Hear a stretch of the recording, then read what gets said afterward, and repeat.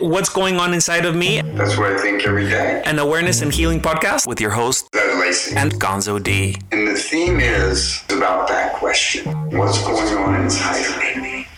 The following interviews depict substance use and mental health disorders, including abuse, depression, suicide, and trauma. If you or someone you know are suffering from these disorders, we recommend reaching out to the National Prevention Lifeline at suicidepreventionlifeline.org or the National Alliance on Mental Health at NAMI.org. That's NAMI.org. Listener discretion is advised. Ed, eating disorders. Tell us a little bit about your background and why it's very key, because I think when it comes to eating disorders, I think a lot of people have strong opinions, and sometimes that can get in the way of research and as well as evidence-based practices. And I think when speaking about something that affects people, it's really important to get on the side of science and on experience. And I'm very honored to be having a conversation with you and to be able to share all that knowledge that you've accumulated in a way that people can really embrace it. How did your journey into eating disorders start? And tell us a little bit about the education and the background that you've had and why this is such a passion and driver for you. First of all, I went and finished my undergraduate work late. Because I had gone to college and quit and went off to Vietnam and came back and just wasn't for 10 years. I put everything on hold. And so then I went on and finished that and began working in the addictions treatment after that. And it was mainly purely addictions treatment, but they would let, like I was talking about earlier, they would let the compulsive eaters come also to treatment. And so that worked out. First, it was a little bit of a shock because I'd never worked really with the compulsive eaters, thinking it was so different, and yet it really wasn't. It was very similar in that the compulsive eaters ingesting a substance into their system to change the way they feel. So emotionally, they have a very similar root. The alcoholic drinks to basically change the way they feel. But we look at it differently and they look at it differently. It was wonderful to watch them, like I was mentioning earlier. The compulsive eater sitting there, huge guy, looked over to this other guy and says, why do you drink so much? I don't get it. And he wasn't being mean. He just couldn't understand it. And this alcoholic young man said to him, so fat. And it was like, clicked for both of them. And it makes a lot of sense. I remember once, I guess, I went down bowling and I said if somebody wanted to, I don't gamble, but we were just joking, like, hey, does somebody want to play for a soda? And somebody said, I have an issue with gambling. And I go, like, it's just a soda. But obviously, for someone who has a problem. And immediately I knew I respected his boundary. But at the core, there's an emotional driver for people's behavior. So I spent about 4 years then I went and got my undergraduate work. And this is psychology counseling? Right, psych counseling. Was that eye-opening? No, that wasn't very eye. They're going back and finish my degree? No. It was the actual on the job that was really the eye. Oh, okay. So you were already quite insightful to what you were learning? Oh, yes. Yeah, I really was. I just wanted the degrees and I got them. Because I had some intensive training, even as a counselor, and then the OJT. I'm running groups. I'm doing individual counseling. I'm in supervision. OJT for someone who doesn't... As a counselor. On-the-job training. Well, I even got my before? No, it was after I got my undergraduate work. And, I'm in supervision with Renetta. I'm just... To this day, I know her name. And I can tell you, at 10 o'clock, every Wednesday morning, I was in Renetta's office for supervision. So it sounds like textbook is great, but once you're with people, nothing replaces that. I think that, I don't want to say don't go get... And in some cases, even when they're going in their masters, they're starting to get into supervision and everything. I'm in supervision right out of the undergraduate work. I'm out and on the job, doing the work in supervision, writing notes, meeting and clinical case review. I'm doing all of that, I'm taking this is it sounds like you start tapping into something that's your calling. If you're vividly remembering the name of the people, this is something that all your attention was there. Oh yeah, no, you're right. It was a calling. I felt at home.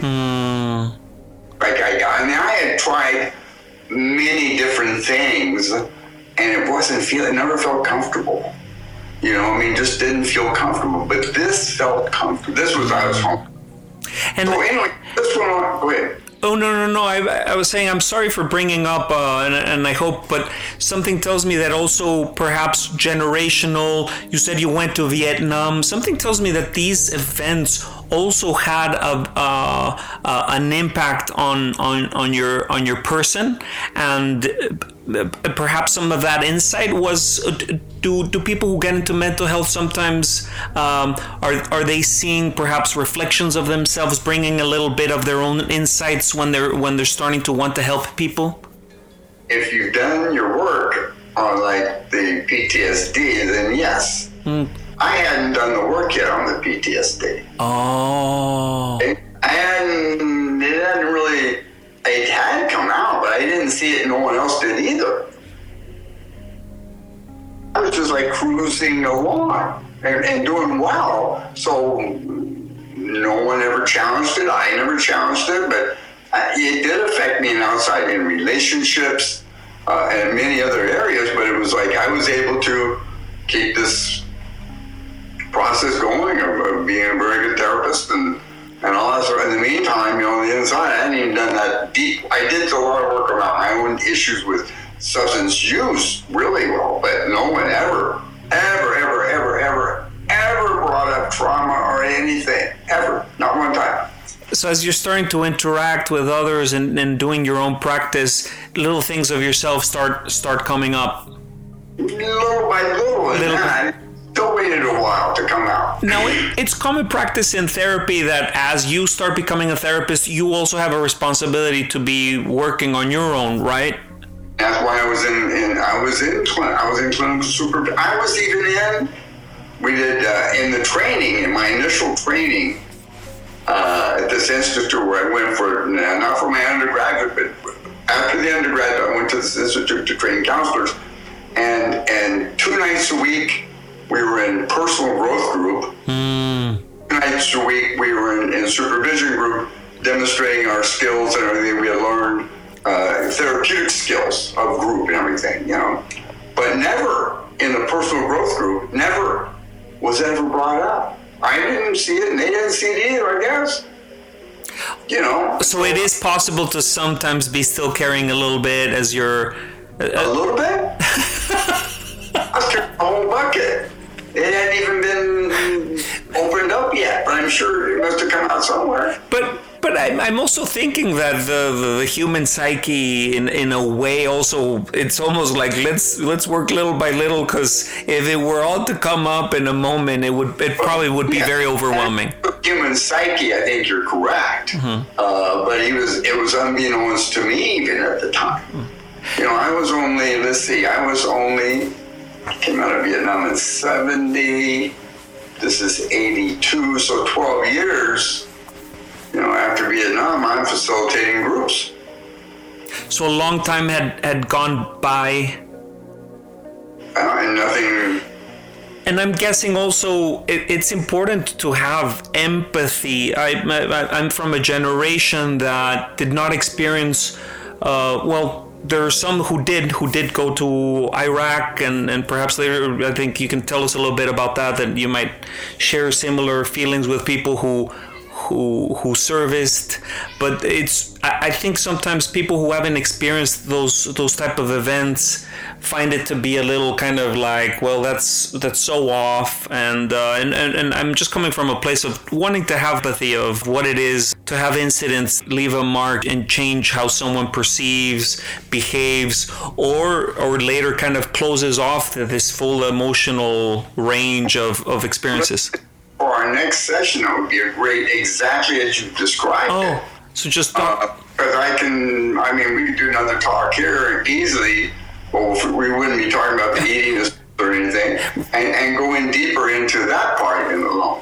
So we'll bring that up later, but just trying to be very empathetic. So, because if people aren't talking about service and perhaps events like war, obviously, like you're saying, some of these things you're still holding in, and little by little they're coming up.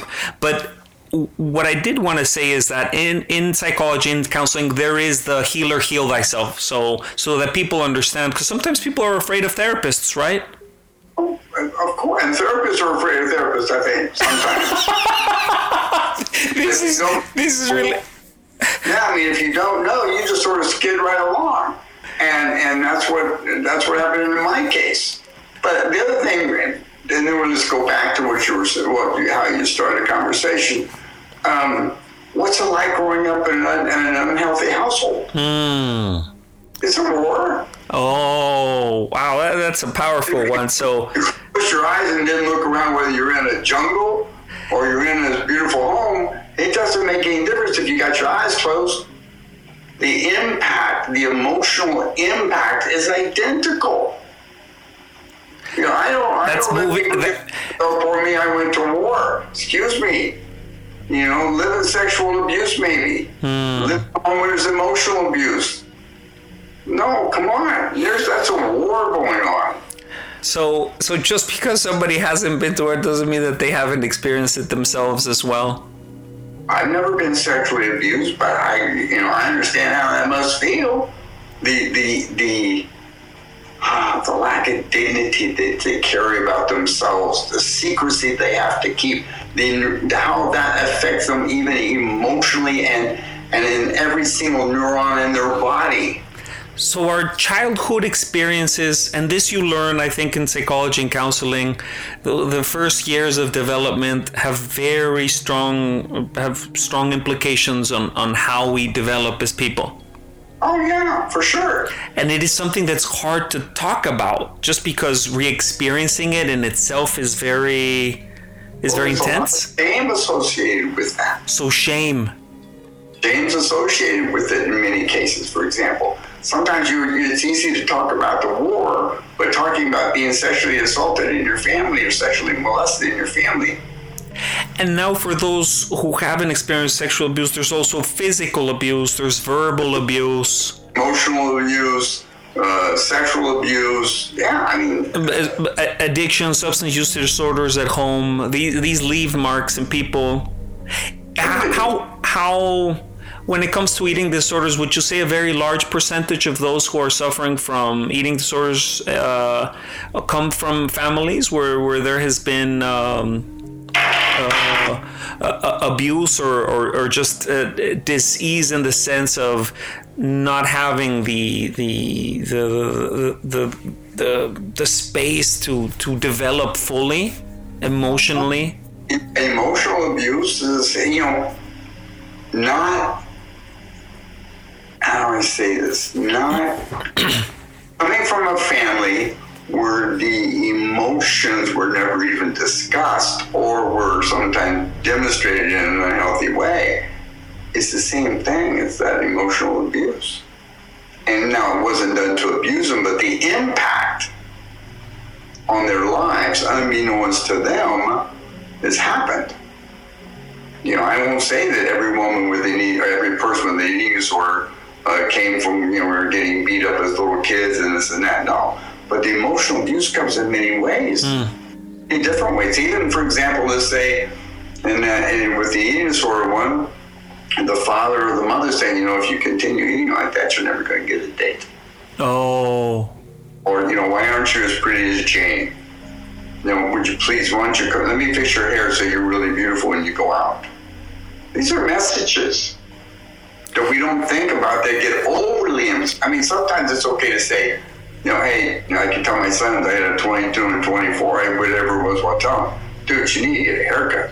But I didn't say you needed to get a haircut so that you could get a date. And I didn't stay on day in, day out to get a haircut.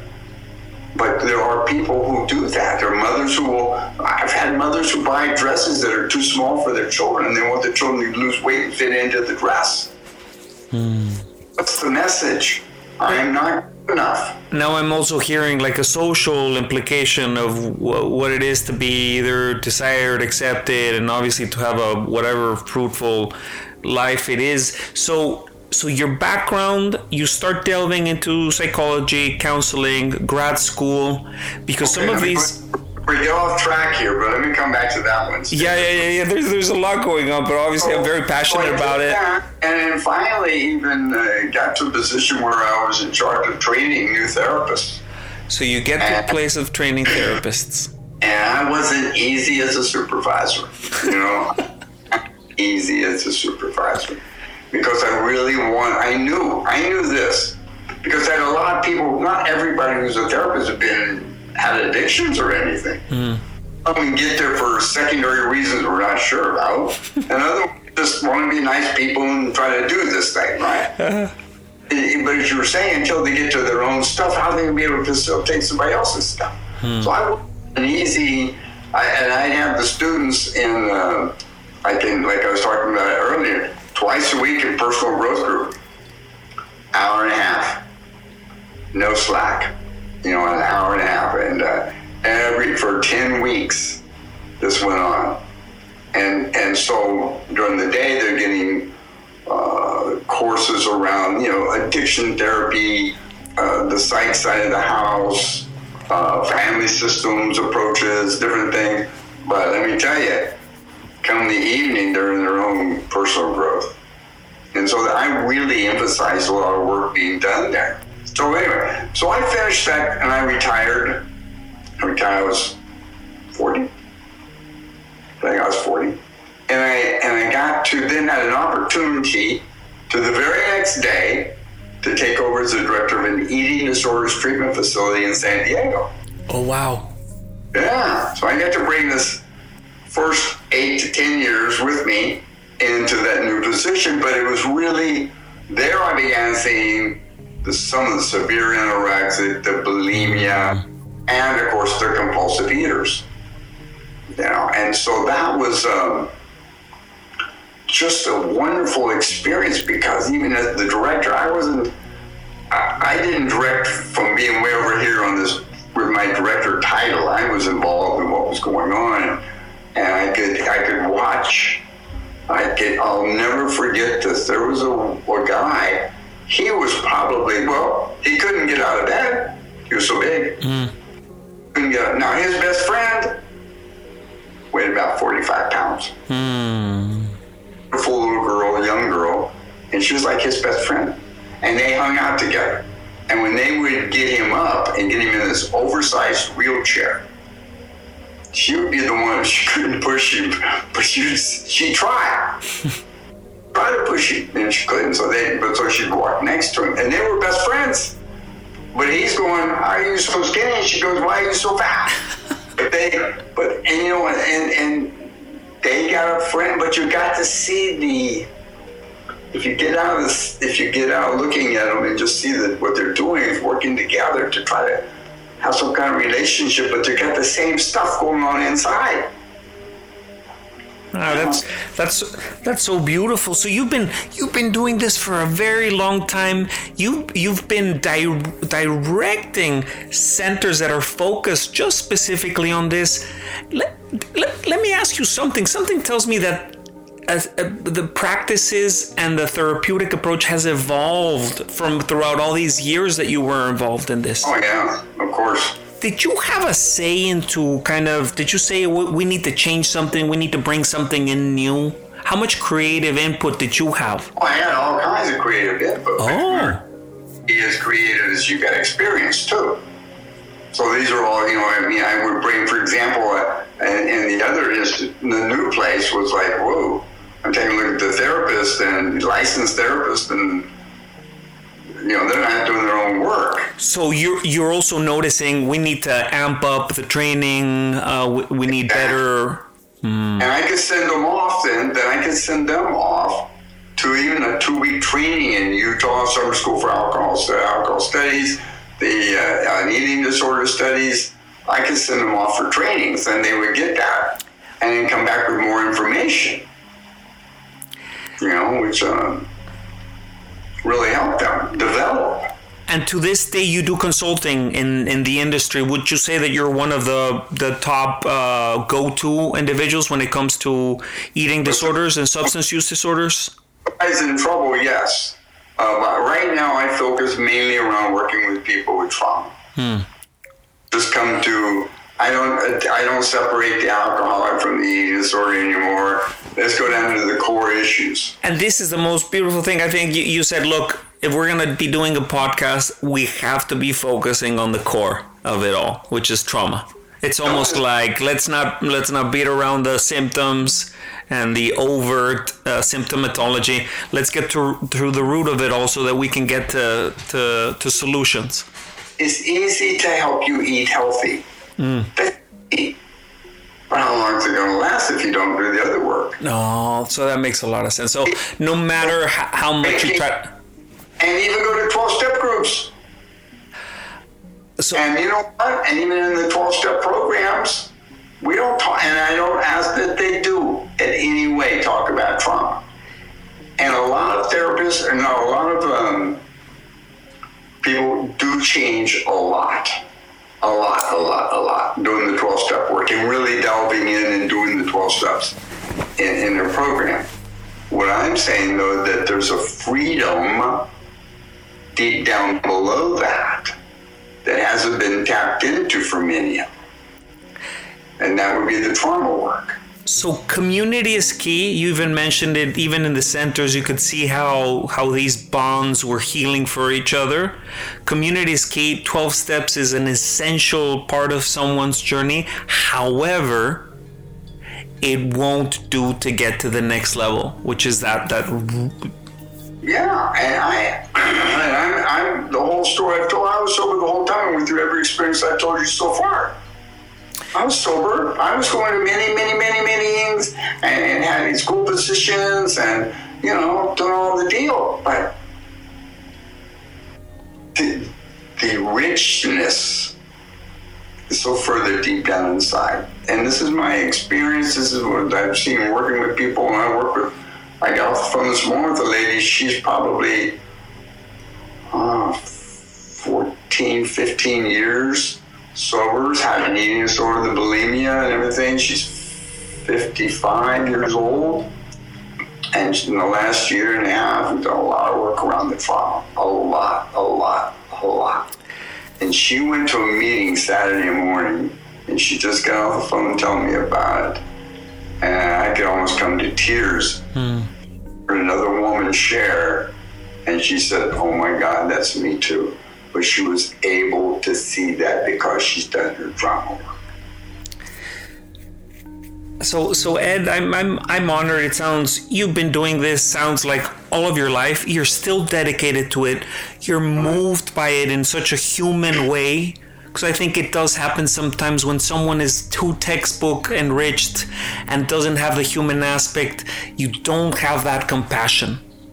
Even when you can't connect, when you have the desire, you always find a way to connect. People can feel where you come from. I think that that's true, very true. There are a lot of people who have not had any of those experiences who can be good therapists, can be genuine, can be authentic, can be respectful to their clients and help the clients grow and everything. But I think in many cases, by not doing the work with the trauma, and I'm not saying the therapist has to be in, but I think they need to have that understanding of the impact of what that trauma does does to somebody's life, and how they're even thinking of the word trauma. Everyone always jumps immediately to like a war or sexually abused. And there's so much more. And there's many other factors that play in that. Many factors. And we're going to be talking about them all.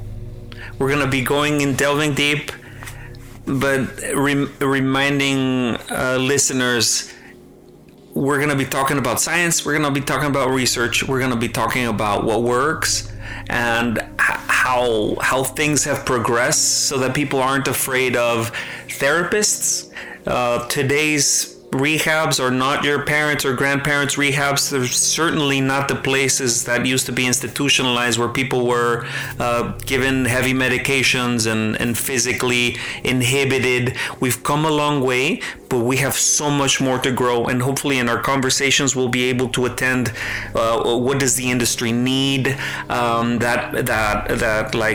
power play of the financial incentives, where this strong desire to really want to see change, and also how it's so challenging that very few people want to actually help. And people also need to understand this, how challenging attending these disorders are, and we'll be going through it all. Thank you for the opportunity to be sharing your time and your experience. I'm very lucky to be able to kind of be under the hood, to be peeking into all of your experience, and hopefully we'll be able to impact a lot of people's lives and learn from their own requests. We'd like to share with listeners. If you have any questions, to please go ahead and go on our Facebook page and to leave a request, to leave a message, and hopefully this can be an interactive conversation.